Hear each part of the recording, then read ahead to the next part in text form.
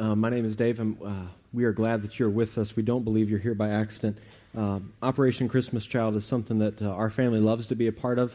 Each year we put together a box for each member of our family. We typically go to Target or Walmart or something like that, kind of go shopping together, and then hopefully all four of us go, not just a couple of us, but go shopping together, pack together, and then be able to track nowadays about where they go and what country they impact, what child they impact. So I would encourage you to jump in with us, and let's impact this world with God's love in a global way, in a very practical way, and see how many shoeboxes we can send out from this body this season. November 11th is Collection Day, and there's more details in your program and at the table back by the front door.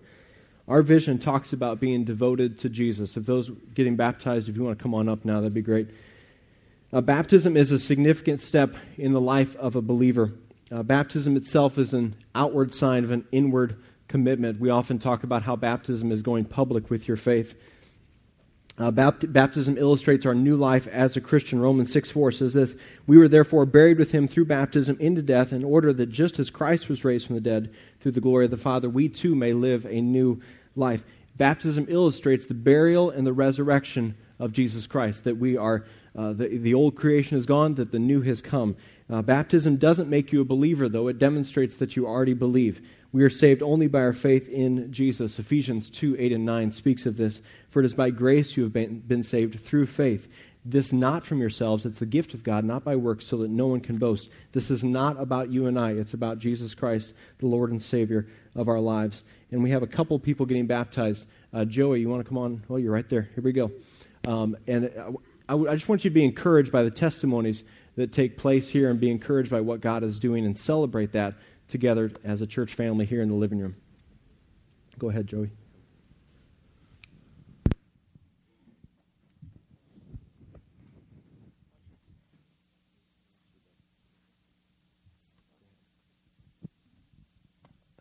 This is my little brother, Joey, and I don't know how many of you guys know him, but I would encourage you to come up and talk to him after the service. I'm amazed with the way that God has worked between us over the last year and just the relationship that he's given us. He wanted to say something about that and about just where he could be today versus where he is just shortly. He just wanted to say something so you guys could know what it means to him to be here. Here you go, Joe.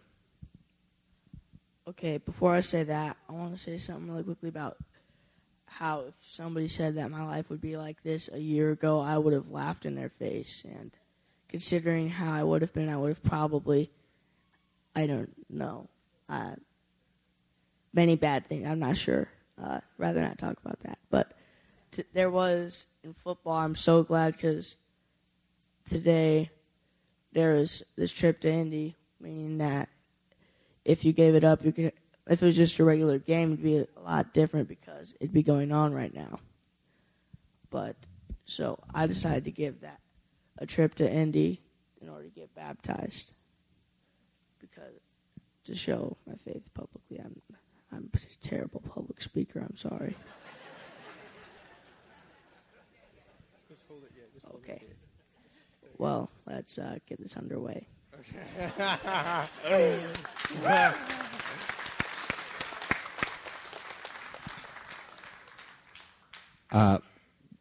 Dan and John, I don't know if you know these guys or not, but if you've been here this summer, you know these guys. They get the privilege of baptizing Joey today, and I love this. So, come on, step in.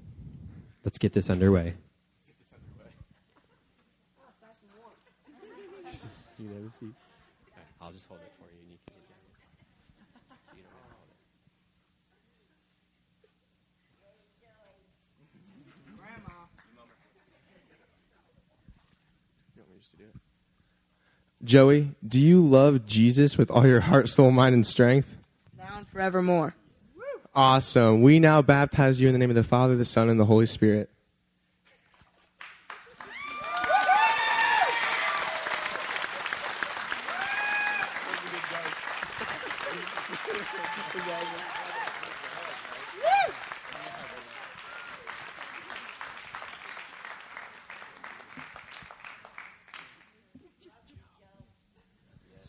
G-Ma Murph's in the house, ladies and gentlemen.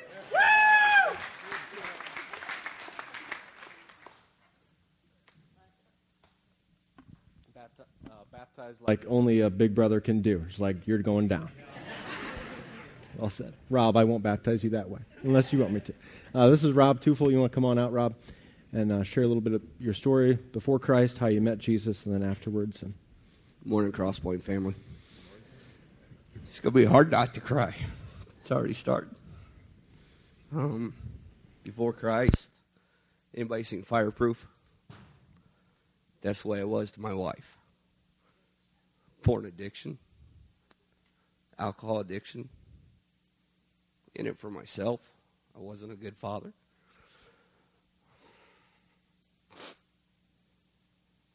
Sorry.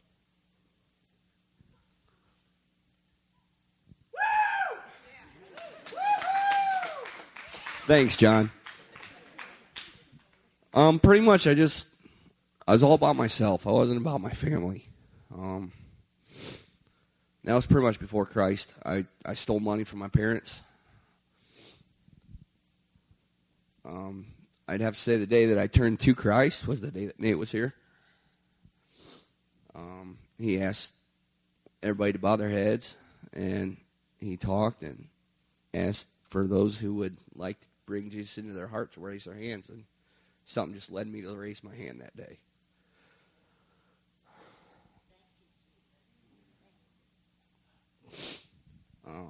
Ever since then, I can thank my sister and her husband, Scott, and the kids. If it wasn't for them, I wouldn't be here right now.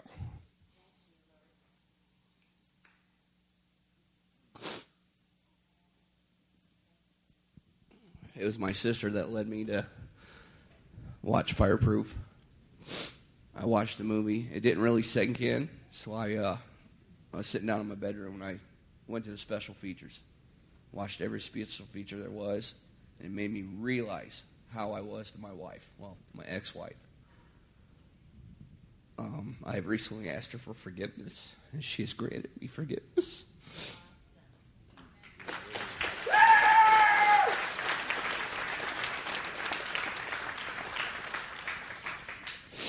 And I'd say the best part about finding Jesus, I hardly ever drink anymore.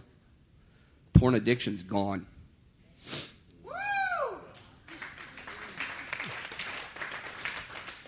And I see the way that my sister and her husband are with their kids. And I believe in my heart I've become a better father. My little daughter's here with us today. She's in the back.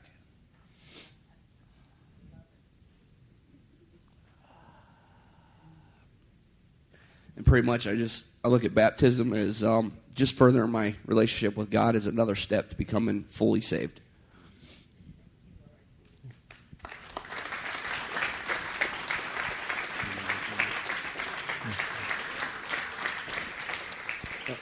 Rob and I met, we met several times, but we met this last week, and what I see in Rob's life is what you see in Scripture, and that the Bible calls it repentance, is that there is I was walking this way, and now I'm walking this way. I was walking toward myself and toward what I wanted and what was in it for me, and now I'm walking toward Jesus. I was walking in disobedience, now I'm walking in obedience. I was walking in unfaithfulness, now I'm walking in faithfulness.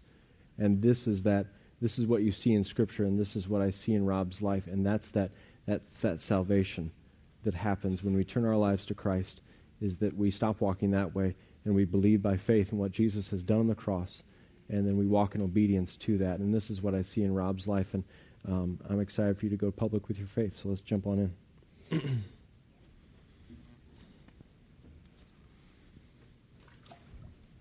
Joey, you weren't kidding. It is warm. We're learning. It's our third baptism, and we finally got it right. Rob, is Jesus Christ your Lord and Savior? Yes, he is. I baptize you in the name of the Father, Son, and Holy Spirit.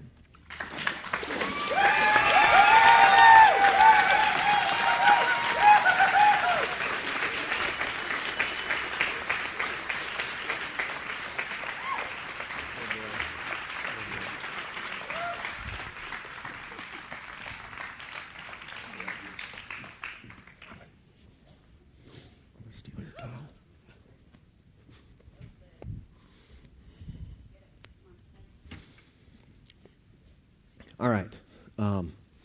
Well, it's been a full morning already, hasn't it? Let's just altar call and be done. All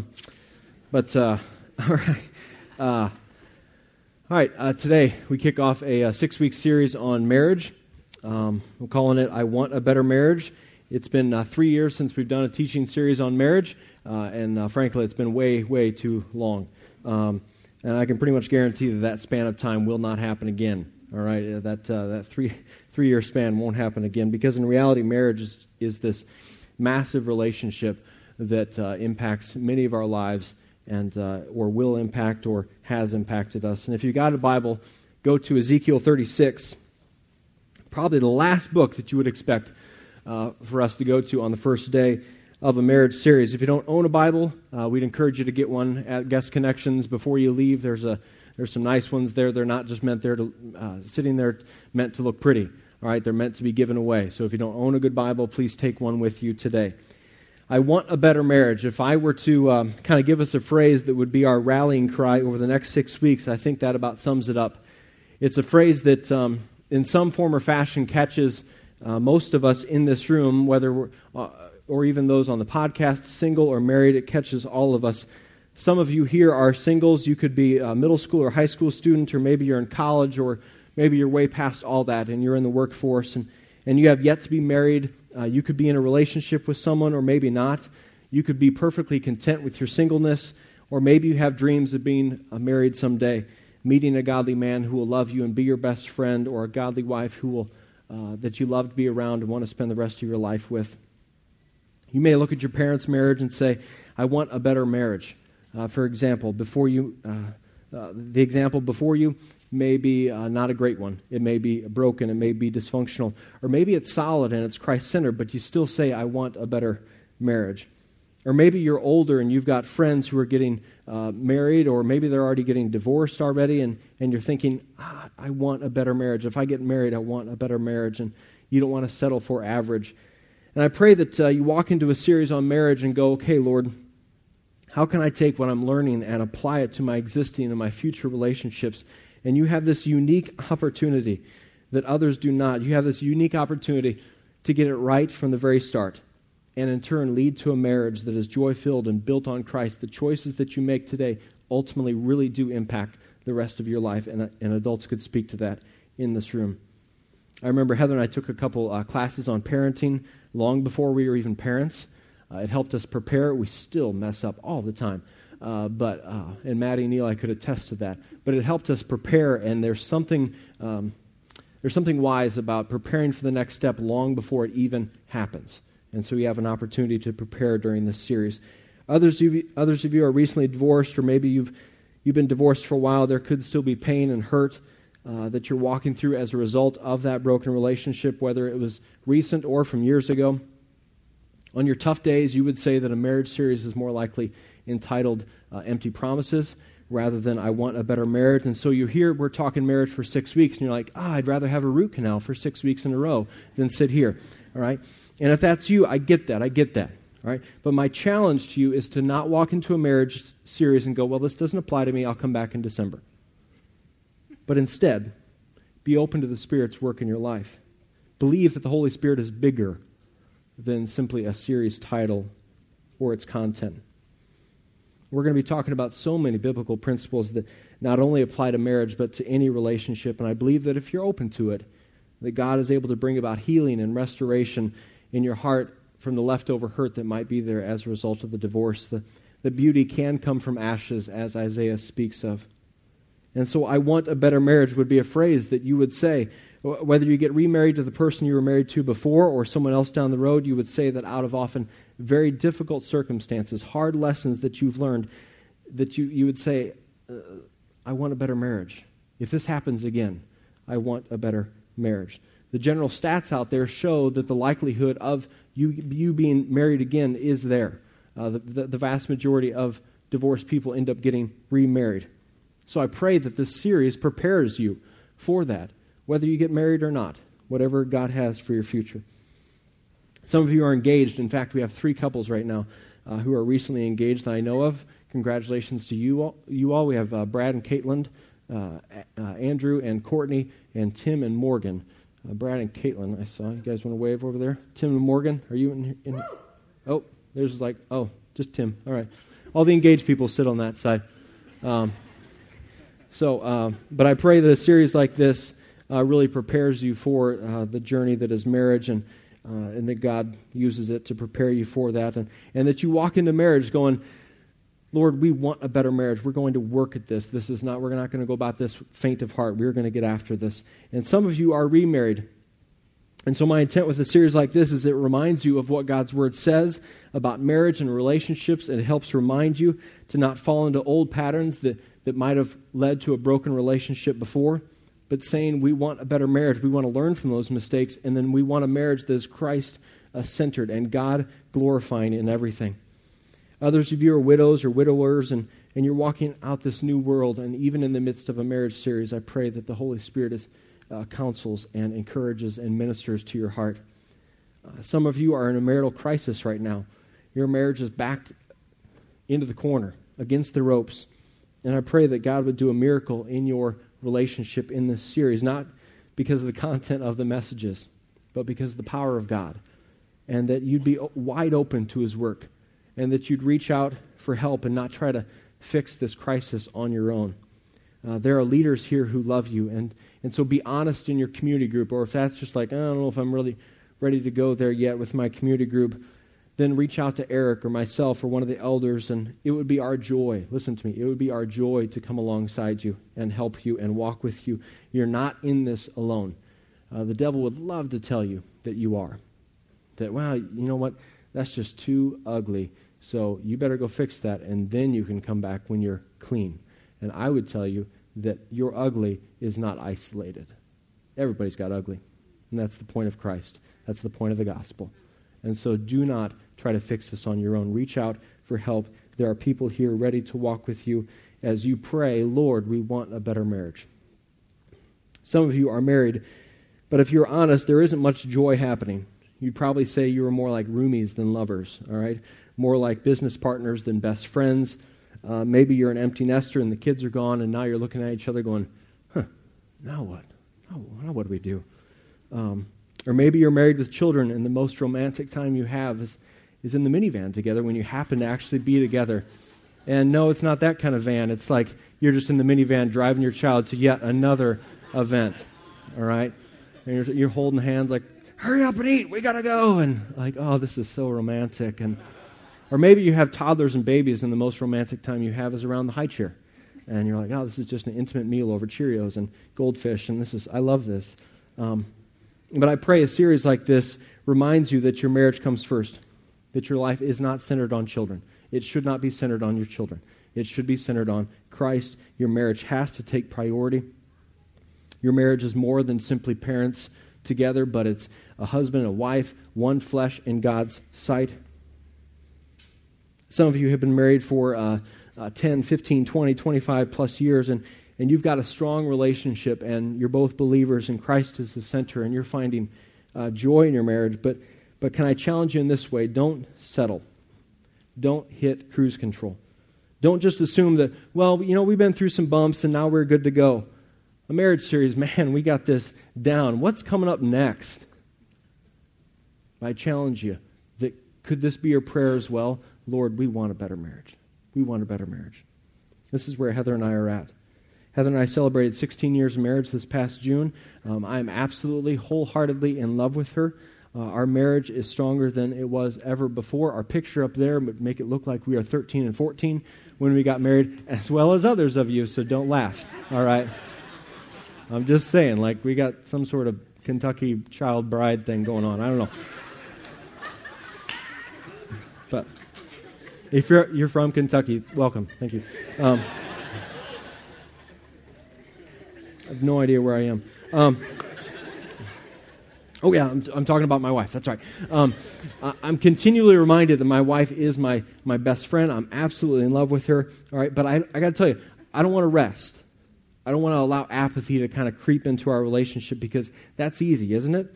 It's easy to take our eyes off the road and go, well, we've driven down this road like 1,000 times, and we know marriage like the back of our hand, and then boom, something comes up, and it causes us just kind of an unsettled spirit about our marriage. Because the statistics with car accidents. You get into accidents within 2 miles of your home.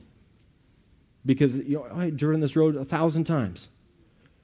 But the same way in a relationship. Like, oh, what's the big deal? We don't have to work at this. We got to work on that, but we don't have to work at this. But then suddenly, boom, accident happens, and you're not sure where it came from. A successful marriage is more than just avoiding divorce. It's more than just avoiding divorce. In sports, the goal is to win, right? The cliche in sports is that you play to win, not play to simply avoid losing. So winning in marriage is more than not becoming a statistic or getting by or enduring one another.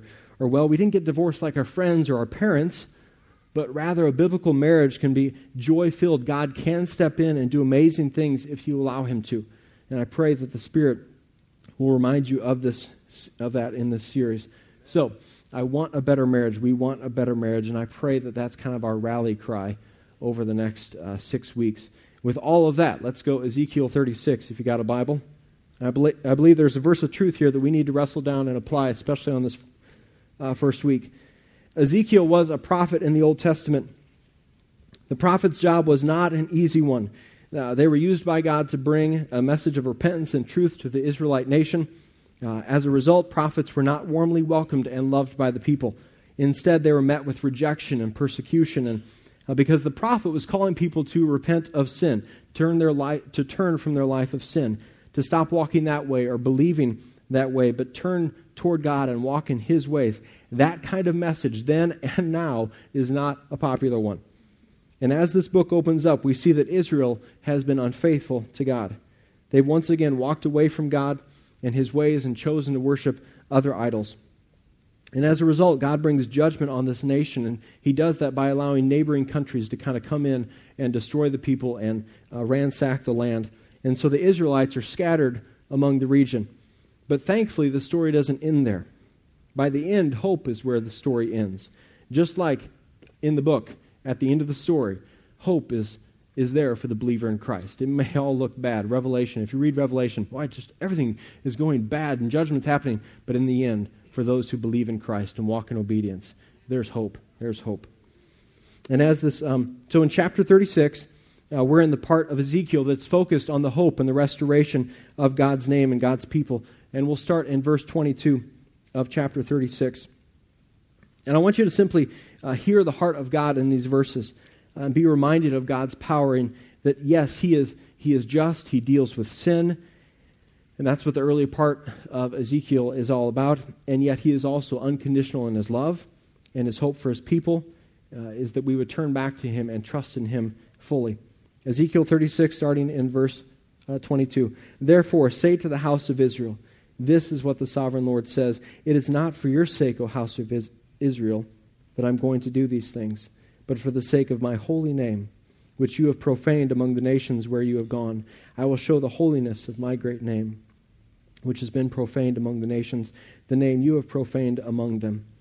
Then the nations will know that I am the Lord, declares the sovereign Lord, when I show myself holy through you before your eyes. Verse 24, for I will take you out of the nations, I will gather you from all your countries and bring you back into your own land. I will sprinkle clean water on you, and you will be clean. I will cleanse you from all your impurities, from all your idols. I will give you a new heart and put a new spirit in you. I will remove from you your heart of stone and give you a heart of flesh. And I will put my spirit in you and move you to follow my decrees and be careful to keep my laws. You will live in the land I gave your forefathers. You will be my people, and I will be your God. I will save you from all your uncleanliness. I will call for you the grain and make it plentiful, and I will not bring famine upon you. I will increase the fruit of the trees and the crops of the field so that you will no longer suffer disgrace among the nations because of famine. Then you will remember your evil ways and wicked deeds, and you will loathe yourselves for your sins and detestable practices. I want you to know that I am not doing this for your sake, declares the sovereign Lord. Be ashamed and disgraced for your conduct, O house of Israel. Verse 33, this is what the sovereign Lord says. On the day I cleanse you from all your sins, I will resettle your towns, and your ruins will be rebuilt. The desolate land will be cultivated instead of lying desolate in the sight of all who pass through it. They will say, this land that was laid waste has become like the Garden of Eden, The cities that were lying in ruins, desolate and destroyed, are now fortified and inhabited. Then the nations around you that remain will know that I, the Lord, have rebuilt what was destroyed and have replanted what was desolate. I, the Lord, have spoken, and I will do it. There's much to talk about in these verses, and we can't cover it all, but I encourage you to study it on your own this week. One thing we learn in these verses in Ezekiel is that God was going to restore Israel for His name's sake, for His glory, not for Israel's. Israel had profaned the name of the God that they supposedly worshipped. They'd given this God, their God, this black eye by how they lived in this kind of hypocritical, two-faced world. And so God was going to restore this nation for His glory and for His fame. He was going to give the people a new heart and put a new spirit in them, removing their heart of stone. He was going to restore the land, and where there was desolation, there would be life again, and the walls around the cities would be fortified again, and the nation would be rebuilt physically, and the people would be rebuilt spiritually. This, along with chapter 37, is a picture of what Christ does in salvation. It's a promise of the new covenant that will be coming in Christ, where we are completely dead without Jesus, that our hearts are stone cold dead without Christ. But then, when we believe by faith in what Jesus did and repent of our sin and confess that He is Lord and Savior over our lives, when we do that, a new life, a new heart, the Holy Spirit is given to us. A new spirit is put within us, and we are made alive in Christ. Ephesians 2 this week, if you want to tackle a chapter talking about being made alive in Christ, Ephesians 2. Maybe your marriage seems a bit like the story in Ezekiel. It all seems bad. That the walls are torn down, that the land is barren, that there is nothing but dryness and famine. In marital terms, that there is no joy or a lack of love, or simply just kind of a spirit of complacency or apathy in your marriage. Or maybe that you know that if something doesn't change, that's the path that you're on. That's the direction you're headed. It may feel like it's way, way down there, but that's the direction that you're headed if something doesn't change. But listen to me, God is in the business of bringing new life out of death. Baptism is a picture of that. Buried, raised to walk in obedience. The testimonies spoke of that this morning. Easter is this massive reminder that the grave could not hold our Savior down. He promised that there would be trouble in this world, but to take heart because Jesus has overcome this world, that in Christ we have the victory. And maybe your marriage or your relationship status seems like it's all but lost and that there are only ashes left. But I'm here to remind you that our God is bigger. Our God is the God of hope. He is a God who overcomes and heals and restores and reconciles.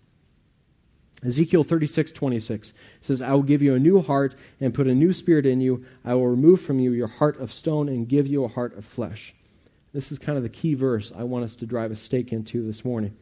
Because even though we might intellectually believe or know that our God is massive and incomparable and all-powerful creator, we are born with hearts of stone that are bent towards hearts that are sinful and in opposition to our God. So when I say all these things about how great our God is or how He can overcome and heal, there's something in us that still says, I want to do it my way. I want what's in it for me. I want someone to serve me. I want them to have to change, not me. I want to do all of that. I want them to surrender to the Lord, but not me. I think if we get honest before God and say, this is what I pray we would do, is say, God, do I have a heart of stone? If you're divorced, has your heart become like stone? Not just toward your ex, but toward your Creator. Has God's loving hand been at work in your life and you just kind of resisted and pushed against that? Or maybe you're single and that's led you to having a heart of stone. You thought that this God has just kind of given up on you and no longer has your best interests in mind, that He must have forsaken you. And so your heart's grown cold and rebellious to the truth of God's word, you no longer walk in surrender, but you say, God, you must not care for me, so I'm going to fix this relationship issue. And then that's led to all these kind of complications because you're walking out from underneath the authority of Christ in your life. Or maybe you're married, and if you were honest, your heart is turning to stone toward your spouse. It might be because of past hurt or a past relationship, or you've allowed this kind of bitter root to grow up in your heart. Or maybe you're about ready to throw in the towel. Or on the flip side, you're not going to get a divorce, but you just kind of given up trying to make your marriage better. You're thinking, well, this must be the way it is. I mean, average, I guess, is mediocre. I guess that's it. Maybe the Spirit of God's been prompting your heart to turn from this, surrender that, but your heart has grown cold and hard. You might even think, well, we have a good marriage. Well, the saying goes, good is the enemy of great. Apathy can creep its way into our marriages, slowly turning our hearts to stone. A godly, joy-filled marriage takes a fierce commitment to one another. It takes work. It's not for the faint of heart. If we're not working at it with all our heart, then our heart begins to atrophy. It begins to get weak, right? This is what happens physically when we don't exercise or we just kind of live a sedentary life. And so, is that happening spiritually in you? Where your heart toward the Lord or toward your spouse has just kind of grown weak and as a result grown cold and stone-like. So search your heart. Is there a spirit of apathy you have toward your marriage right now? Kind of a just get by mentality, like bare minimum effort I'm talking about. Like kind of autopilot. You put hours, you put so much focus on this area, whatever this area is, but your marriage, you're just assuming that it'll be fine. Heather and I have had those seasons where the marriage has taken a back seat and somehow God shakes that up and calls us to repent of that apathetic spirit. We've had our fair share of valleys and challenges and obstacles and hurt and sin. And we would both tell you, though, if submitted to Christ in those seasons, that God can make you stronger and God can use it for His good. And James 1, the truth of James 1 is true. And I'm not sure where you're at, but I believe we are being called to turn from the pride, the selfishness, the heart of stone, and allow God into our lives and say, God, give me a new heart. Give me a new spirit. Lord, give me a heart of flesh. That there is freedom in Christ when we allow Him to do heart surgery on us, where He chips away at that heart of stone and gives us a heart of flesh, when He takes away our old self and gives us the Holy Spirit when we give our lives to Christ. And some of you here today are not followers of Jesus yet. Your heart is not simply hard toward your spouse or your circumstances, but it's hard toward Christ. And yet God has a work in your life even this morning. He's drawing you to Himself. And He's saying, turn from that path, follow me. Stop trusting in yourself, trust in me. This is the most important decision you make in this life, and it impacts your eternity. So if you're here and you know God is calling you out this morning to give your life to Him, to receive His forgiveness, to confess that He is your Lord and Savior, and no longer walk toward yourself and what's in it for you, but walk toward Christ and the truth of God's words, then I encourage you to come up to the front and talk to a volunteer after the service. Give your life to Jesus. There's people here available to help you and walk with you through that. I believe that God is at work in our midst, not just this morning, but in your homes and in relationships. And I believe that He is and will be tearing down walls of sin and pride and selfishness in this series. I don't believe this is going to be simply a self-help to make your marriage just slightly better. There's a bazillion books out there on that. All right, I'm not going to do that. I believe we need to get before the Lord and pray for just some radical God-sized transformations to happen in relationships. And I would encourage you to join with me and pray for that to happen. And listen, and not just pray for, oh yeah, so-and-so, boy, they really need this. No, you need this. You need this. It's so easy to be like, yeah, they need that down there. Wait. You need it. You need it. And I need it.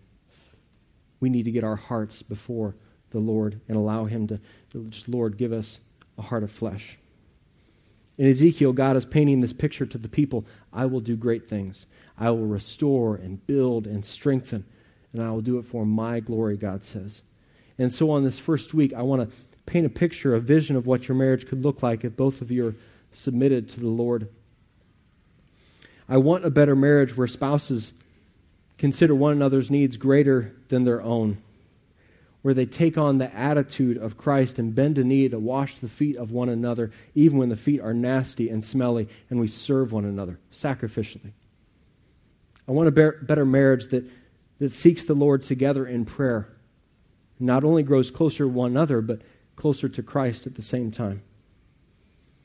I want a better marriage that is quick to listen and slow to speak and slow to anger, where we are less focused on getting our point across and more focused on understanding our spouse and how God has made them. I want a better marriage where husbands love their wives sacrificially, faithfully, and humbly lead their families while being submitted to Jesus Christ in their life.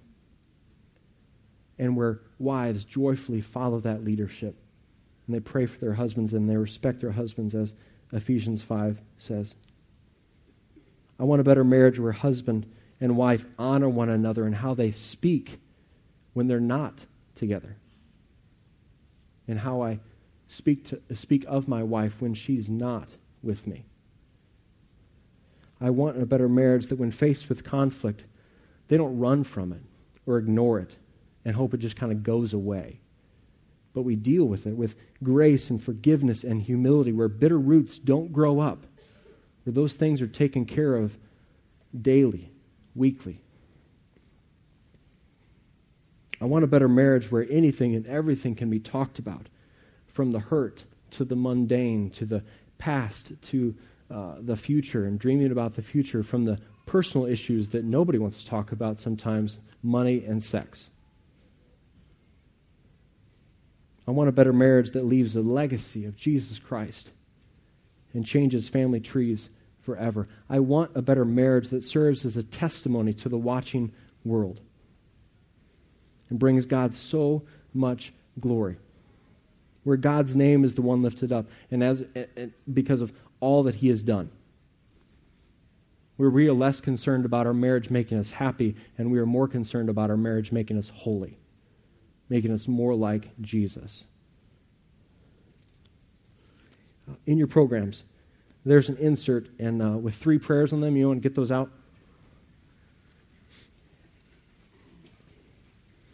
On there, you've got a morning prayer for each spouse, an evening prayer to pray together, and a prayer for singles to pray daily as well. And there are extra copies at the Guest Connection Center. We'll throw them online this week so that if you need multiple copies, one for each of you, then we will do that and pick that up before you leave. Here's my challenge to each of us. From here until November 25th, pray daily. If you're married, in the morning, pray individually. And then at night, come together, and don't pray individually, but pray together. And I realize this may be brand new for some of you to pray together. Well, consider this an entry point. The words are already there, so you don't have to feel weird, like, what do I say? And all right, I realize this is brand new, but consider this T-ball. All right, this is T-ball. The ball's been set on the tee. Now it's time to put the bat on the ball. All right? If you can get naked with one another, you can pray together. Just saying. All right? The words are based on Scripture. Okay? I'm just saying. All right. I pray you remember God's word, not that, but whatever. But I believe God will work if we go about this with a heart of flesh. That this could be this great season of spiritual growth in your lives. Just to see God at work in your marriage and to be open to the Holy Spirit's work in your life. So I just encourage you, this is a very practical, easy step. The words are based on Scripture. Feel free, if the Spirit prompts you with other words, please say them. All right? Pray together. Pray individually. Pray for your spouse. If you're single, pray to the God who loves you, who sent Jesus to die for you, and loves you with an unconditional love and has your best interests in mind. He does have a plan and purpose and a hope and a future as you seek Him, as you follow Him. He does. But it's all about Him being Lord. It's all about Him being Savior. It's all about Him being the King of your life So to finish up, here's what I want to do. I want to pray. I want you to pray quietly at your seat, and then I'll close in prayer. If you're married and your spouse is next to you, then I want you to hold one another's hands. You may not even like each other right now. All right? I want you to hold one another's hands, and if you got a child between you, kick that child out of there. Hey, we're not bookends. Get out of here. Sit over here. All right? And pray together. Pray the individual morning prayer together. And then tonight, shut off the TV, do whatever you need to do, take time and pray together. Pray the evening prayer together. And if you're single here, then pray the singles version right now. So, honey, you want to come on up? Pray. Let's seek the Lord together, and let's pray individually, and then I'll close here in a minute.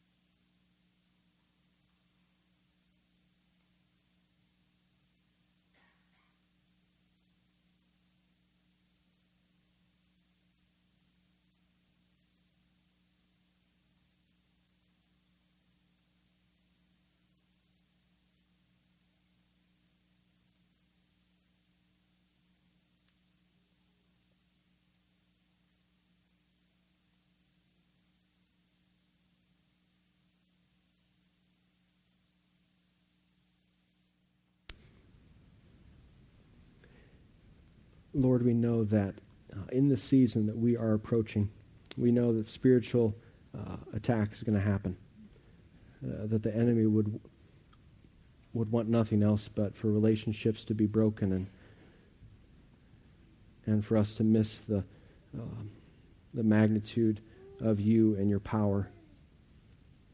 And I pray that your Holy Spirit would just stand in the gap of that you would guard our lives from temptation, that you would,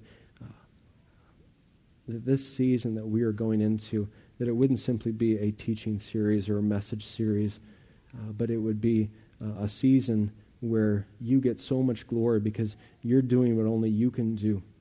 I pray that you would restore, and I pray that you would strengthen. I pray that you would heal. And I pray where there's dryness or famine, I pray that just the rain would fall fresh on those hearts and on that land. God, I pray that no matter what our marital status is in here, that your Holy Spirit would speak to us and minister to us. I believe you are bigger than any box that we might put you in. I believe your word is true. I pray that the truth of your word would be so evident, so clear to us in this season. I pray that as we seek you in prayer, I pray that this would just be a significant time in our lives. That we wouldn't go about this with a heart of stone, but a heart of flesh, and we would work at it with all our heart for your glory and for your name. I pray, God, for you to do more than we could ever ask or imagine. I pray that nothing would contain you, but your Holy Spirit would work freely, not just on a Sunday morning, but day in and day out, when we are alone, when we are together. We love you, Jesus. We love you. We declare that you are King of Kings and Lord of Lords. Work in our relationships for your glory, not for ours, for yours. In Jesus' name we pray. Amen. All right, on November 25th, the last Sunday of the series, because I don't want to prepare a message, we're going to do quick Q&A. No, not just because I don't want to prepare. And so we would love to have your questions. And I say we, because Heather and I will be up here answering them. If we feel like it's something that better addressed individually, we will do that. If there's a couple opportunities. You can always email us. Thus far, any question I've got has been from a woman. Now, I love those questions, but men, stop being stinking apathetic, all right? And if there's something in your relationship that you want to talk about, then bring that up too, all right? We'll answer any question for His glory and according to His word. If you want to turn in something that is anonymous, you don't want to put your name on it, we totally get that. There are little cards and a silver box back there at that table with a lamp on it. You can do that after the service. Things are kept confidential. We're not going to share these things, but we pray that we might be able to speak to some things that are directly applicable to your lives and to our lives. All right? So let's walk out this week with a heart of flesh for His glory and for His name, and that we'd be open to His Spirit's work. Have a good week. We'll see you back next week. God bless.